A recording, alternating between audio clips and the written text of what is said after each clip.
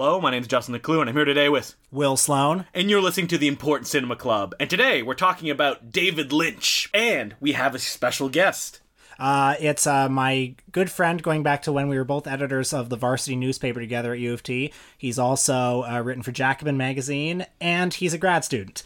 His name is Alex Ross. Hey, everyone. Glad to be here. And the reason that he's on this podcast is that when we started, he said, if you're going to do a David Lynch episode, please bring me on. And we're doing one! Yeah, and we're kind of like the Make-A-Wish foundation. Oh my god, Alex, are you sick? Well, I thought, I don't know, I thought it was... bad news, Alex. The prognosis is negative. Because I actually thought I was brought on because I'm one of your few Patreon subscribers. That's true. So as a backer reward, being brought on to talk about David Lynch, one of my all-time favorite directors. Oh man, we should throw that out to like Patreon subscribers. You might be invited. Who knows? Yeah, we know. Probably not. Make a good impression. You play it close to your chest. If you're a Patreon subscriber and I've known you for a decade, then sure. So David, I've been well vetted by Will. So David Lynch, he's very well loved by hipsters. He's spooky. He is. His movies are a little weird, I think I would say. They're kind of cult movies. And they don't always make sense. Yeah. He's one of the filmmakers, like Werner Herzog, that, like, when you're getting into I like movies, you have to watch his films. Yeah, but more than that, you have to share the memes. I remember that when I was first, like, discovering movies, I read about Lost Highway, and I went, oh man, this movie sounds amazing. I probably read about it on arrowinthehead.com, affiliate of JoBlo.com, and I remember scouring my small town, finding a VHS at Radio Shack, my heart beating in my chest as I popped it in and went, what the fuck is this? It definitely took me a little while to like get on board with Lynch. Probably by the time I was in like first year university, I was a fan. But Alex, you were right on board, right? Right from Actually, the get-go? no. It's really interesting. So actually, like you, Justin, I started with Lost Highway, and I caught it on Showcase, a great Canadian institution that is unfortunately no more, at least has been bought out. But they were playing it when I on Showcase, and I knew about David Lynch from my dad, because my dad would sometimes just, we would watch movies together, and we weren't watching that particular one, but Lost Highway came on, and I'd heard about David Lynch, and I tried watching it. I watched the whole thing, and all 2 hours and 11 minutes all of it. 2 hours, and I had no idea what was going on. So when I did eventually get into David Lynch, though, it was a bit later when I finally saw the first series of Twin Peaks. Yeah, that was the kind of real mainstream breakthrough of David Lynch, was a Twin Peaks TV series. It's incredible to think that there was like, I don't know, a 4-month period when he was super famous. He was on the cover of Time magazine. He was kind of like, America's designated avant-garde filmmaker, And he started from pretty humble beginnings. David Lynch's pre-fame period, even before he made Eraserhead, was mostly spent as an artist. He wanted to do painting. He got involved with the AFI, which gave him funding to make movies like Grandmother, before finally he spent years and released the film Eraserhead, which I don't think I'm going to step on any toes by saying is amazing. Not a fan. Really? No, it's great. Oh, wow. Okay, you really... No, it's a great movie. Yeah, it's a great movie. And it's funny to see the way that Eraserhead was released, because it kind of defined the filmmaker right from the get-go, where it played a few cinemas, didn't do so well, until it became the titular midnight movie. Yeah, part of that, I guess there are like a half dozen movies that we would think of as just being like the runaway midnight movie phenomena. Rocky Horror. Yeah, Pink Flamingos, Night of the Living Dead. El Topo, yeah. Maybe The Harder They Come. I don't know if there are any others. Yeah, most of the ones covered in Jay Hoberman's and Jonathan Rosenbaum's book, Midnight Movies. And then there are a lot that didn't quite work out, like Glen or Glenda or some others, yeah.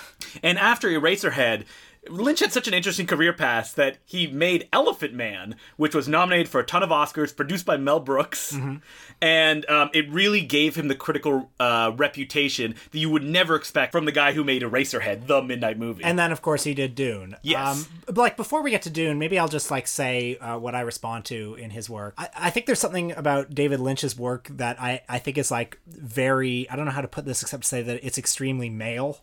Like, there's something that's all about kind of like male sexual neuroses in here. So a movie like Eraserhead, where it's premised on this idea that, like, okay, you have sex with your girlfriend and she's going to get pregnant and it's going to ruin your life.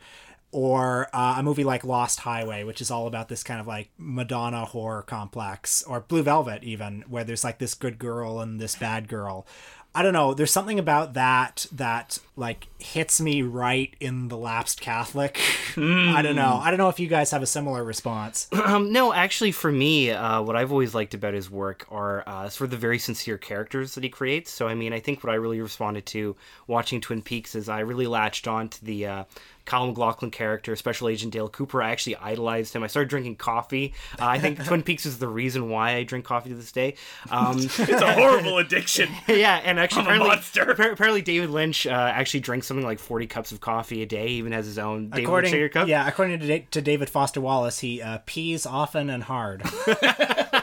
So for me, like, I mean, it's not always been those elements that you highlighted, Will. It's been more like I guess what you'd call the surreal or dreamlike elements, or the things, or the ways that he mixes both the past and people's dreams and fantasies, and sort of using them together, and how people sort of conceptualize themselves and how they move, and really, I think he captures that sort of that long period of time that you're not always aware of, where you are daydreaming and you are sort of accessing this part of yourself, and this sort of poetic way that he kind of latches on like certain words and certain images. I think that's what I've always really enjoyed personally about Lynch. I mean, I agree that I don't think there's like, I can't think of any mainstream filmmaker who's better at evoking a dreamscape to the point where, you know, like characters become other characters. Literally in Lost Highway. Yeah. And I feel like that's something that happens when you're dreaming, right? You know, locations become other locations, and people from your life appear in this kind of like monstrous form. I mean, I like the way David Lynch makes me laugh. Nice.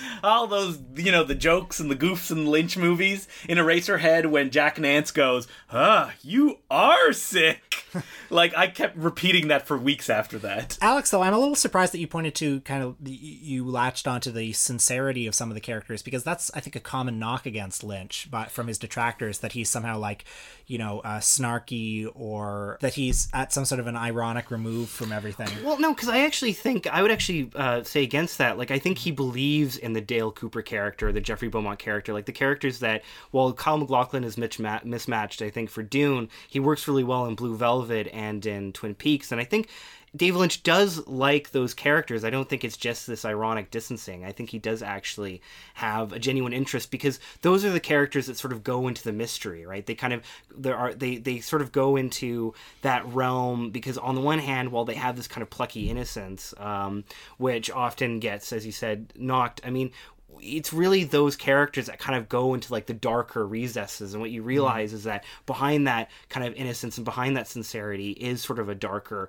part, like with the Betty Elms character in Mulholland Drive, or even, you know, the Pete character in Lost Highway, who's sort of trying to, I think, somewhat capture that as well. But there's all these sort of, you know, between sincerity and darkness, there's sort of those two things are actually coexistent with each other. Well, David Lynch himself has that sincere way that he kind of presents himself. He's famous for going, oh boy, and golly, geez, yeah, golly. Well, I just saw the documentary David Lynch, The Art Life, which I found mostly useless, to be honest, and pretty boring. How much was there about transcendental meditation? Almost nothing. Oh, wow. Actually. Wow, but geez. maybe a little bit, but I can't remember. But one of the few, I think, useful insights into him that I found from it was when he said that, you know, when he was in high school, he had different groups of friends, and, you know, he had his family, and he didn't like when these groups of friends mingled with each other. He didn't want his family to come to his graduation, because you're a different person with different groups, and he was worried about what would come out. I'm cool guy, Lynch. Put the sunglasses on. He's like, fuck you. But, you know, I think in his body of work, Inland Empire shows this, Blue Velvet shows it to some extent, like, you have different selves, you know, you're not all the same person. When Kyle MacLachlan in Blue Velvet is spying on Isabella Rossellini getting beaten and raped, and he's like enjoying it, he thinks that's a different person than the guy who's like dating Laura Dern. Right? Well, that's what almost every Lynch film is about, right? It's either like digging under the image that everybody sees and seeing what's the darkness underneath, visualized literally by Blue Velvet, where it goes from the suburban grass down to the bugs that are underneath. But come on, I know you guys are trying to put it off, but let's talk about Dune. Yeah, sure, let's talk about Dune. Dune being the film that followed Elephant Man. It was famously supposed to be directed by Alejandro Jodorowsky, another Midnight Film alumni, and it ended up falling to the feet of David Lynch, produced by the mega producer Dino De Laurentiis. So, Lynch on the surface, is a bold choice to direct Dune, but I feel that his kinds of sensibilities, I can understand why Dino De Laurentiis would want him to do it. Even though De Laurentiis had only seen Elephant Man when he hired him for the gig, and when he saw Eraserhead, he did not like it. Yeah, he hated it. He actually said, basically, more of Elephant Man, like, less of Eraserhead, basically. And De Laurentiis, as we start talking about it, one of the things that he was terrified of was that Dune was going to be silly. And he did not want it to be a silly movie. So they pulled it all the way to the other end in the fact that almost nobody emotes. And yet it is still very silly. It's a very silly movie. Yeah. When it has that much, like, visual opulence, I think it's unavoidable that it comes off as fairly goofy. I wish I could be the guy who comes here with the revisionist reappraisal of Dune, but man, I thought it was just a slog. And my strategy going into this viewing, it was the first time I'd seen it in 20 years, and my strategy going in was, let it just wash over me and enjoy this as a succession of images. But the problem is, the images are just like any kind of generic Star Wars knockoff. Oh, I don't think so. Like, there are some good ones. The pus-faced guy who's flying around is kind of... You didn't enjoy when Kyle MacLachlan fought that kung fu robot for like 10 seconds? You know, some of the special effects are good with the worms, but I look at these big sets that just look like big sets, and they look... love it. They look like they've just been painted.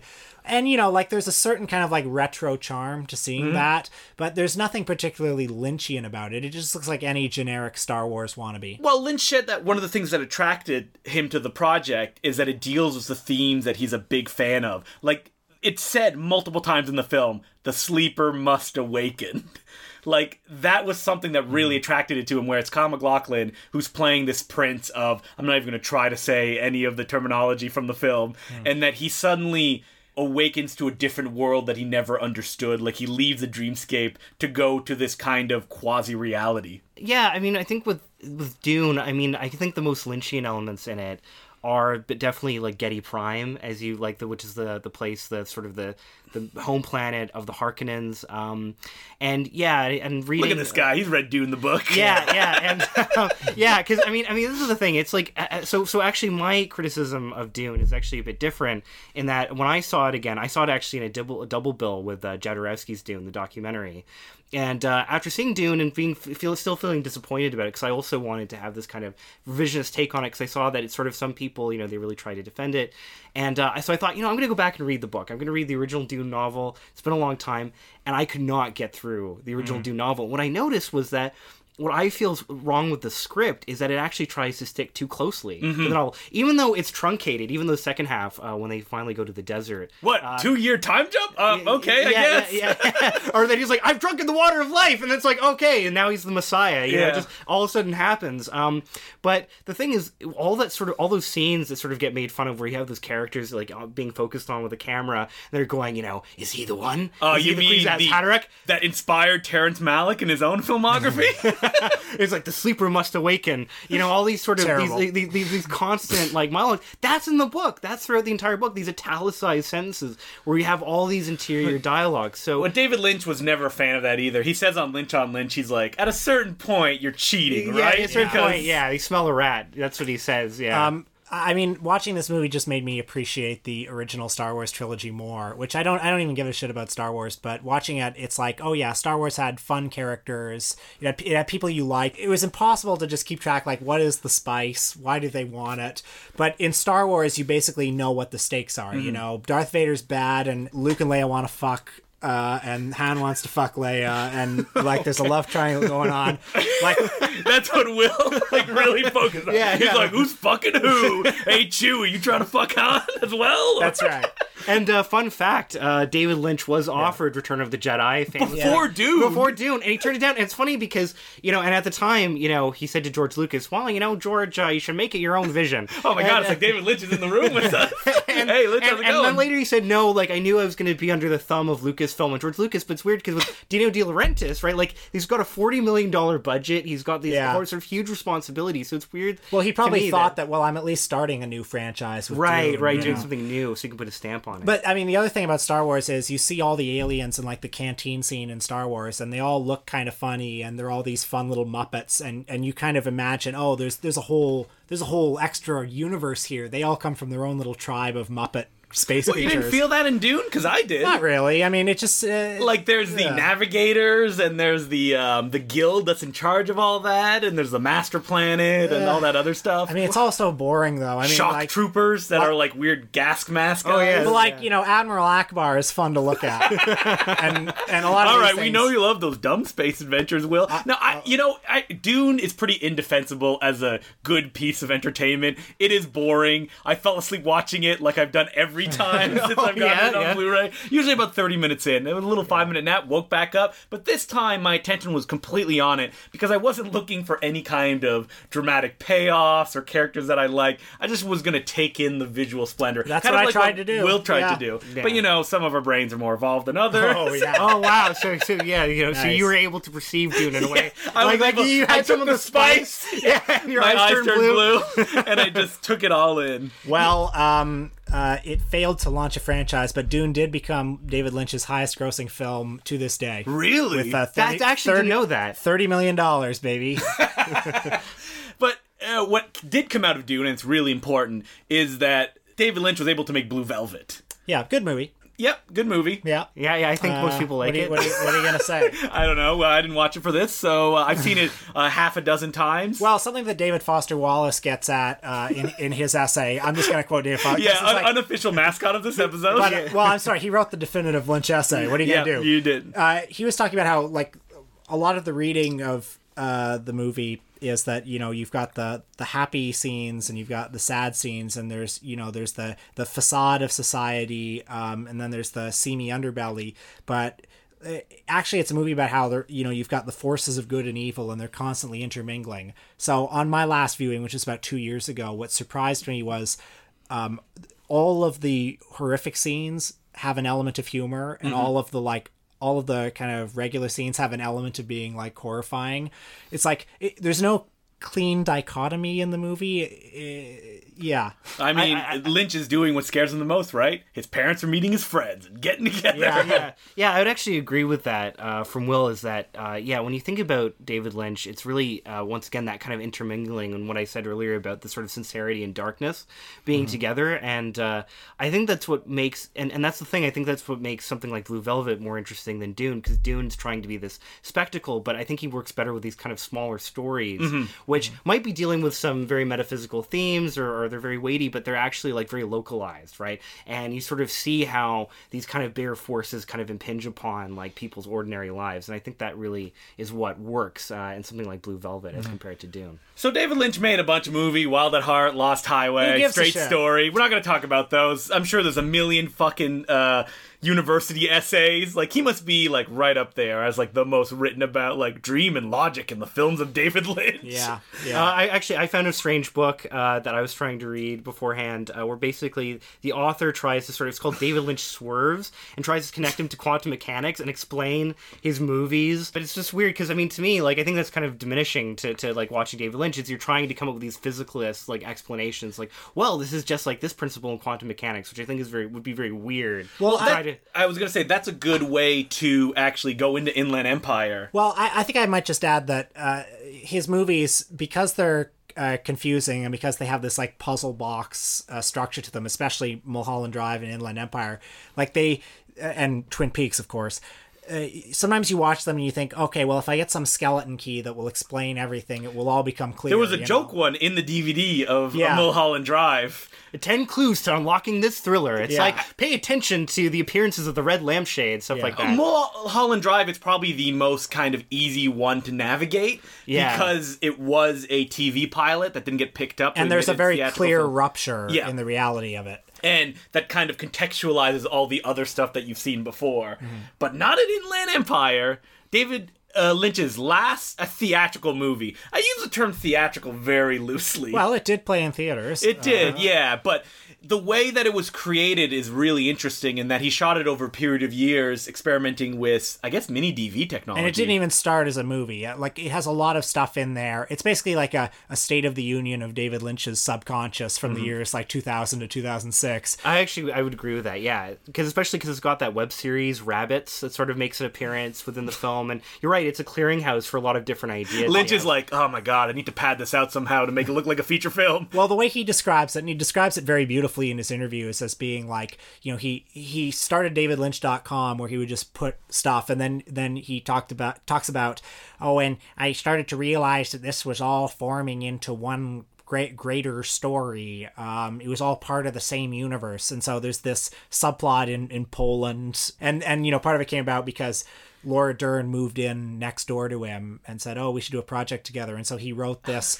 He knocks on her door. He's like, I have my camera right here, Laura. Let's start filming. But he wrote this 15-page monologue for her to deliver with like a Southern voice to a mysterious interrogator, where she's talking about, this very like sexually violent monologue. And so that came before the story about her as the movie star. And I think it's interesting after watching Inland Empire that if you don't know what it is, the 3-hour, like you said, kind of David Lynchian nightmare, that people are obsessed with cracking it in trying to give it a logical progression for it to make sense. I don't think it's possible to. I mean, when I say it's like a State of the Union of David Lynch's unconscious, I think it's just that, like, these are all the things on his mind at the time, and I don't think there's any plausible explanation for how the rabbits fit into it, except that it was just something that Lynch was thinking about. It's like free associative writing on film, Yeah, and I think with a lot of it, I mean, if you've watched quite a few of his films, you can sort of see certain symbols or ideas that have occurred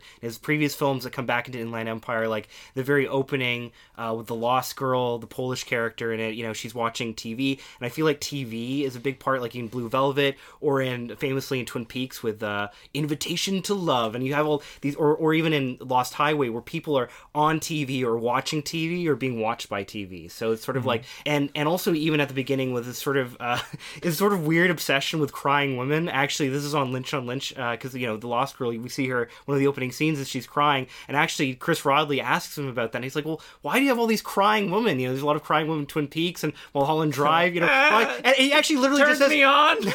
he doesn't even really give an answer. He's like, I never really thought about that. That's true. That does appear a lot. He's like, it's classic Lynch, right? Where it's like, why in Blue Velvet does Dean Stockwell sing that song to that lampshade? He's like, it was just, it was just there and it looked cool.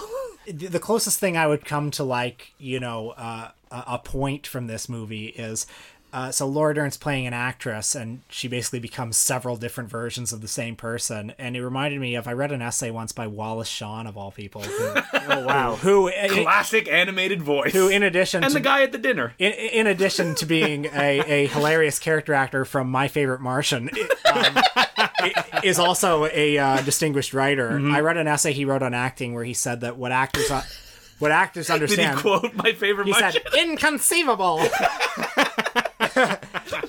but he said that, like, actors understand that when you're playing a role, we're all playing a role in our daily lives, and every role is a different version of a possible self. Mm-hmm. And so, like, that's what this is. I mean, it's no accident in this movie that, we see them filming scenes for the movie within a movie on High and Blue Tomorrows, and then we're not sure. There comes a point where we're not sure what's the movie within the movie and what's real life, because we all, like, choose to play a role. That's very deep, isn't it? Yeah, well, we need to take a minute to think about that. Yeah, and the other thing, I mean, for me, like, rewatching Inland Empire, I mean, for me, once again, I think maybe, I do like to get into that detective mode of watching a David Lynch film, because you're trying to sort of piece together what's going on. And what I noticed watching it again that I didn't notice before is just how, like, certain ideas or, like, words or sort of appear constantly. So it's like, Axon N, you hear that at the beginning, and then it's sort of, there's several different places that are called Axon N or the number 47. So he likes to sort of put these kind of weird contextual clues everywhere that kind of just pop up, because I think probably he gets obsessed with a certain word or phrase, like in, like, Lost Highway, the phrase Dick Laurent is dead, which apparently is something that somebody actually said to him, or he gets obsessed with certain words or phrases that you sort of see in a film, like it gets repeated again, or like in Blue Velvet, Now It's Dark, right? Or these things that he sort of constantly, I think it's because it evokes a kind of imagery or kind of idea that he really likes. He likes the sound of it, and you sort of see it appear. And for me, it was nice to just sort of, at first I was like, okay, I'm really going to try to understand this film, but watching it again, it was like I was able to go in and just sort of enjoy just sort of like the different levels or the different things that he was actually exploring. Well, in his interviews, he's a bit of a troll.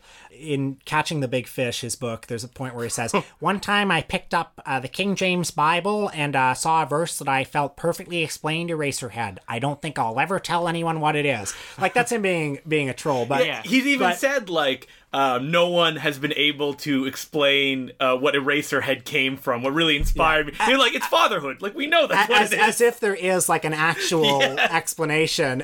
But I will give you a no prize if you figure it out. But clearly he is somebody, I mean, he's not entirely trolling when he presents this image of himself, because he's clearly a very instinctive artist. He talks about how he gets all these ideas from meditating and from tapping into some, like, deeper subconscious, and yeah, clearly that's how he is. I think that Inland Empire is probably the purest form of that, and it's always fascinated me that was his last kind of big project in a long time, because it's so fractured, it's so difficult, while Twin Peaks is coming back. And are we going to get the David Lynch who made Inland Empire, or are we going to get the one who made Twin Peaks in the 90s? Well, some of the executives who watched it, apparently the quote was, "This is like the pure heroine David Lynch." So that's Inland Empire? That could be Inland Empire. Well, the thing is, though... That sounds like they're trying to spin it and make it... I guess what that means is they don't like it, and they don't think anyone else will like it, so they're trying to be, well, you know what? You get what you paid. We're getting what we paid for. Yeah. But no, because I was thinking about also, because even within Twin Peaks, right, because, I mean...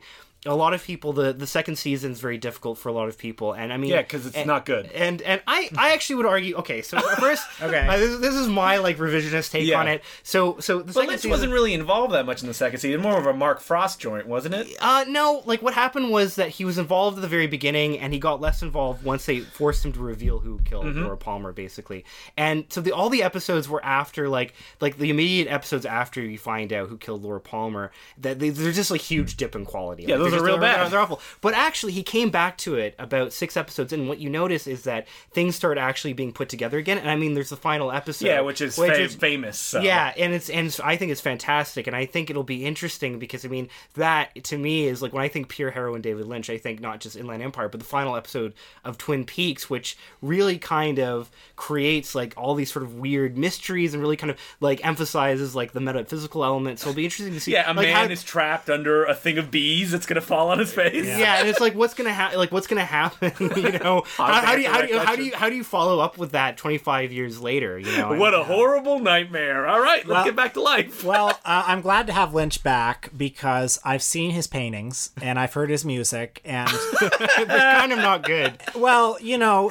Remember people falling over themselves saying how amazing his music was when it first popped up? Well, about his paintings, I'll say that, like, you know, they're obviously an expression of him, and it's nice that he expresses himself. I think Francis Bacon did it better. Yeah. I think we have enough mediocre painters, you know? Because David Foster Wallace famously says that he looks at that one painting, "Oh, God, Mom, the dog bited me." I think that's what it's called. And he says that, you know, it looks like something Francis Bacon would have done in junior high. He's right. I forgot and that. And there are all the quote, photographs of, like, industrial landscapes and spark plugs and things like that, and all the weird, like, technology. Nobody makes movies like David Lynch, but there was a guy who made paintings much better. Much better than David Lynch, yeah. All right, well, I think that's everything we have about David Lynch, so now we have to start selling stuff. If you like this podcast, we have a Patreon account where for only $5 a month, you can listen to a new episode every week. That's about 15-20 minutes long. This week, we talked about Quentin Tarantino's and Robert Rodriguez's Grindhouse. 10th anniversary. I love the enthusiasm that you had. Yeah, it just made me think about how old I'm getting. And if you want Will to have those reflections again, listen to the episode as he looks into the abyss. And I'd also like to thank some of the people that donated to the Patreon recently. We have James, Jay, Kevin, Tim. Thank you for donating to the Patreon. And for people who are still on the edge, Alex, you donate to the Patreon. What have you gotten out of it? I feel like I've become stronger. My thoughts have become clearer. My ability to think and watch, think about and watch movies has become much better. So you can get all these Power Rangers, especially the Mighty Morphin Power Rangers. So if you want more of Will and Justin and their excellent analysis of films, I highly recommend donating $5 a month. And you might even be able to come on the podcast like me. It may take a decade, and you will be vetted, but yes, you may be able to come on the podcast. So, letters. We have a letter from Bevan Clark, and he goes, "Hey guys, I'm an avid listener of your show. I got hooked after searching for Catherine Breillat on iTunes and accidentally stumbling across your podcast. I just wanted to add an anecdote about loud talking old people in cinemas from a previous episode. I caught Amour a few years ago at the State Cinema in Hobart, Australia's second oldest cinema, and the median age of the audience I saw it with was round about 75. Wow, perfect for Amour. Did they enjoy the ending where the woman dies because she's too old? After the final scene where the frail husband euthanizes his dementia-ridden wife, an old man got up from his chair and said, "Well, that was the most fun I've had all day." Then he walked out. That's fun. I like that. I should finish this email by throwing out a question to both of you. I notice Australian cinema rarely rates a mention on your show.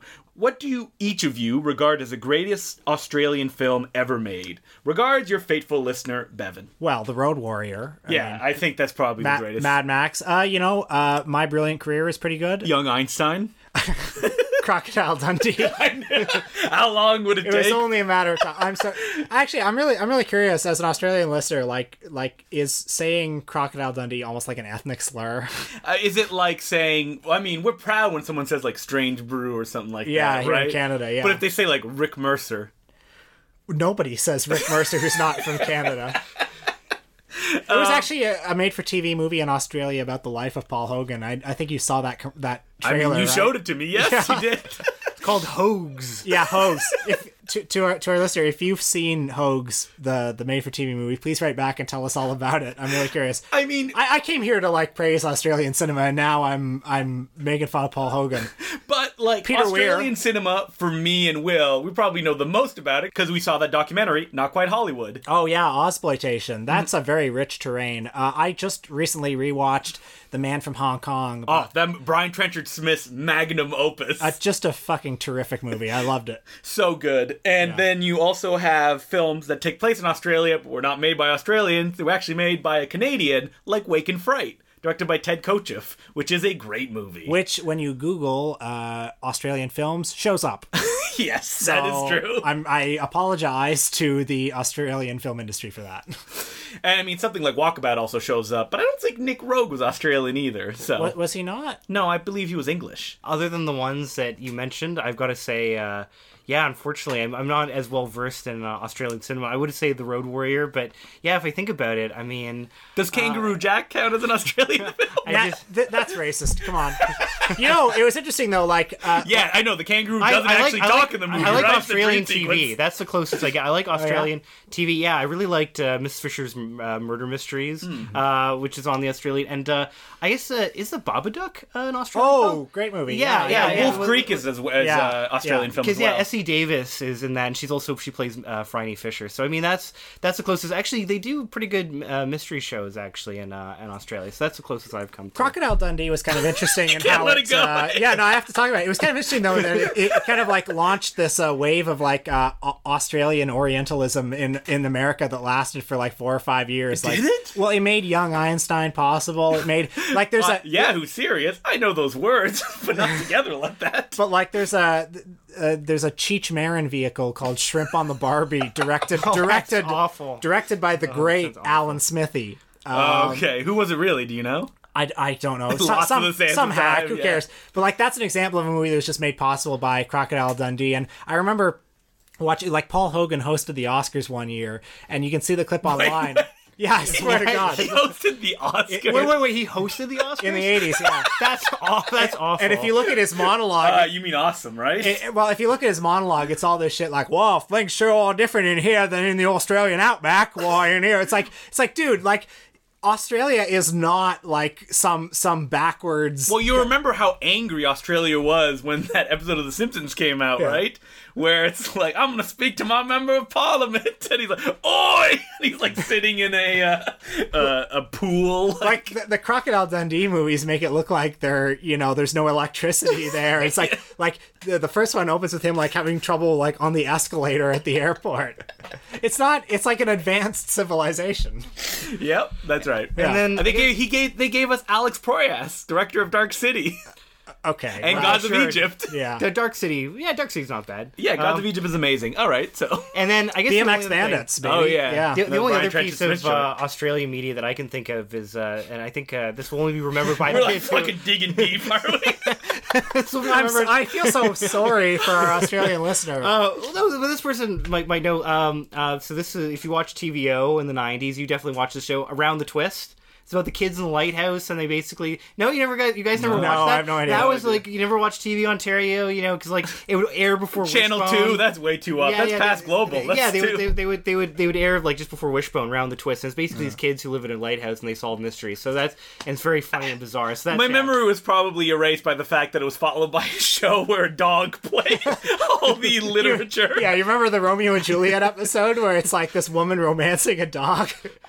I think the most terrifying one is they do Faust. So they Yeah. have the beagle playing Faust and like literally like making deals with the devil that like murder people. Do you remember the Frankenstein episode where they changed the ending so that the monster like comes to Dr. Frankenstein on his deathbed to thank him for giving him life, and and the monster is like literally thanking a dog like dressed in Old English garb. Well, I mean, Romeo and Juliet, they did not commit suicide at the end. No, that's right. Yeah, I mean, it was probably like Romeo and Julie Bone or something like yeah. that, right? They were always all had puns. some clever like pun, and it made every kid want to read. Did it? No, not at all. All right. So if you have any other questions to ask us or comments, feel free to email us at importantcinemaclubpodcast@gmail.com. And next week, because there is the Canadian Film Day coming up on April 19th, we're going deep. And we're going to be doing a whole episode on the NFB. What is the NFB? If you don't live in Canada, that is the National Film Board of Canada. Once a year, Justin likes to, rant a little bit about the Canadian film industry, get it off his chest, and, I humor him. If you don't know, the National Film Board actually created some amazing documentaries and gave us some of the most innovative animation that has ever been created as well. And we'll be talking about both of those things. So probably Nobody Waved Goodbye, one of the greatest Canadian films of all time, some Norman McLaren. Yep, probably a documentary or two that we're going to talk about Yeah. as well. All right, well, thank you very much for joining us this week, Alex. Thank you for having me. It was great. My name is Justin the Clue. I'm Will Sloan. I'm Alex Ross. Thanks for listening.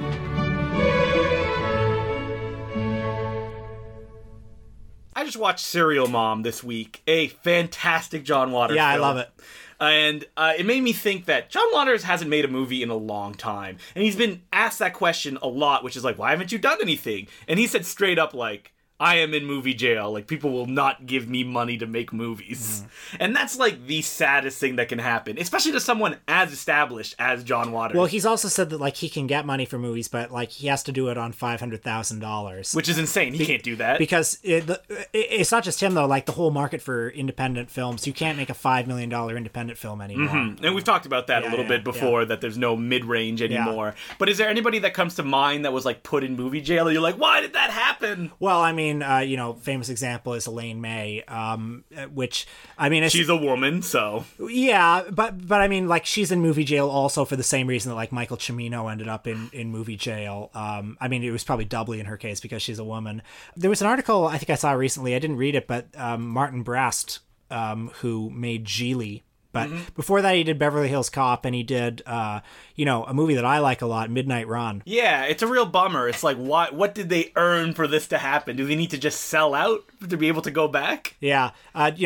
Josh Trank, of course, is the most famous example in recent years of somebody in movie jail. Not that I really give a shit about Josh Trank. And he's the one who kind of wrote his own ticket, right? Because he had a famous tweet where he was like, if you guys saw my director's cut. He tweeted that like the day before it came out and then deleted it 5 minutes later, but of course the damage was done. And it's appeared literally everywhere in like all articles of like, this director is in movie jail because of this reason. If you look at his Twitter, there's literally nothing. There's only like 2 tweets. But I'm kind of, I can live without Josh Trank. I mean, You're not tossing and turning at night? Yeah. Like, is there any other filmmakers that are still alive and you're like, why aren't they active right now? The only one I can think of is Terry Zwigoff. After he made Art School Confidential, because he's, remember after Ghost World, right? There's a lot of buzz, and even, Crumb, and I mean, I think he's made something again recently, but yeah, I think he's pretty much in movie jail. Like, he couldn't even get to direct Bad Santa 2. It was Mark Waters, the man behind Freaky Friday, who did that. yeah, there's some indication that he's difficult difficult to deal with. I mean, Terry Zwigoff is, but who gives a shit? I mean, if their movies made money, no one would care, right? But these movies don't make that much money. I mean, the one that always frustrates me a bit is Terry Gilliam, even though inevitably when a movie of his comes out, I'm usually disappointed by it these days. But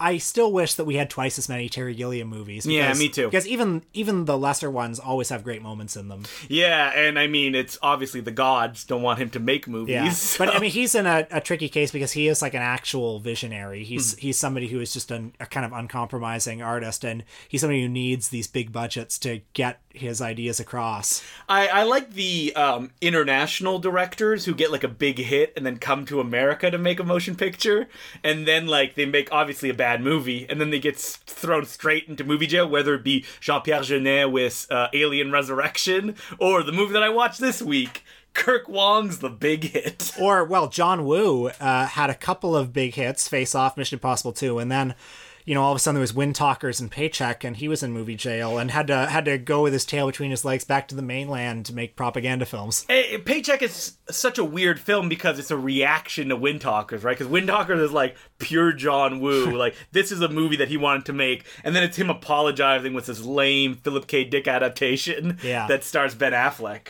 But back to the big hit, the important stuff. This is a film that, if you guys don't remember, starred Marky Mark, not John Leguizamo, but Lou Diamond Phillips. Okay. But for some reason, I always thought it was John Leguizamo. The Pest. Yeah, The Pest himself. And it would play endlessly on the Superstation, TBS, to fans. Yeah.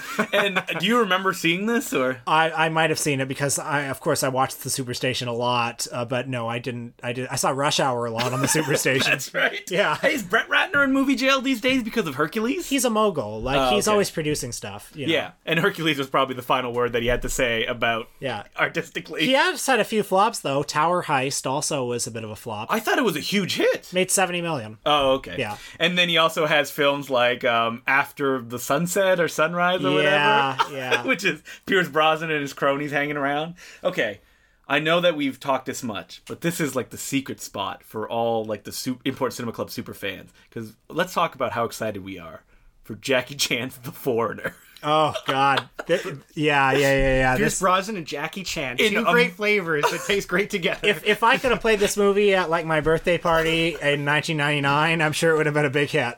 Do you think that there's any chance of it being entertaining? Well, Martin Campbell directed it, who has made good movies. Oh, but man, he is such hit and miss. Like Casino Royale, great. He's just Green Lantern, not bad. Well, with the James Bond movies, those movies are probably like only as good as the producers are willing to let them be. Yeah, I mean, he's certainly not an auteur. No, I don't think so. But I hope that he brings that kind of tactile, physical action that what made him popular with films like GoldenEye. Yeah. And Jackie Chan will look decrepit and broken and not wanting to be there. I think watching The November Man recently on Netflix during a lonely night, it occurred to me that Pierce Brosnan is not a good actor. You know what? If you don't like Pierce Brosnan, maybe you shouldn't be watching it!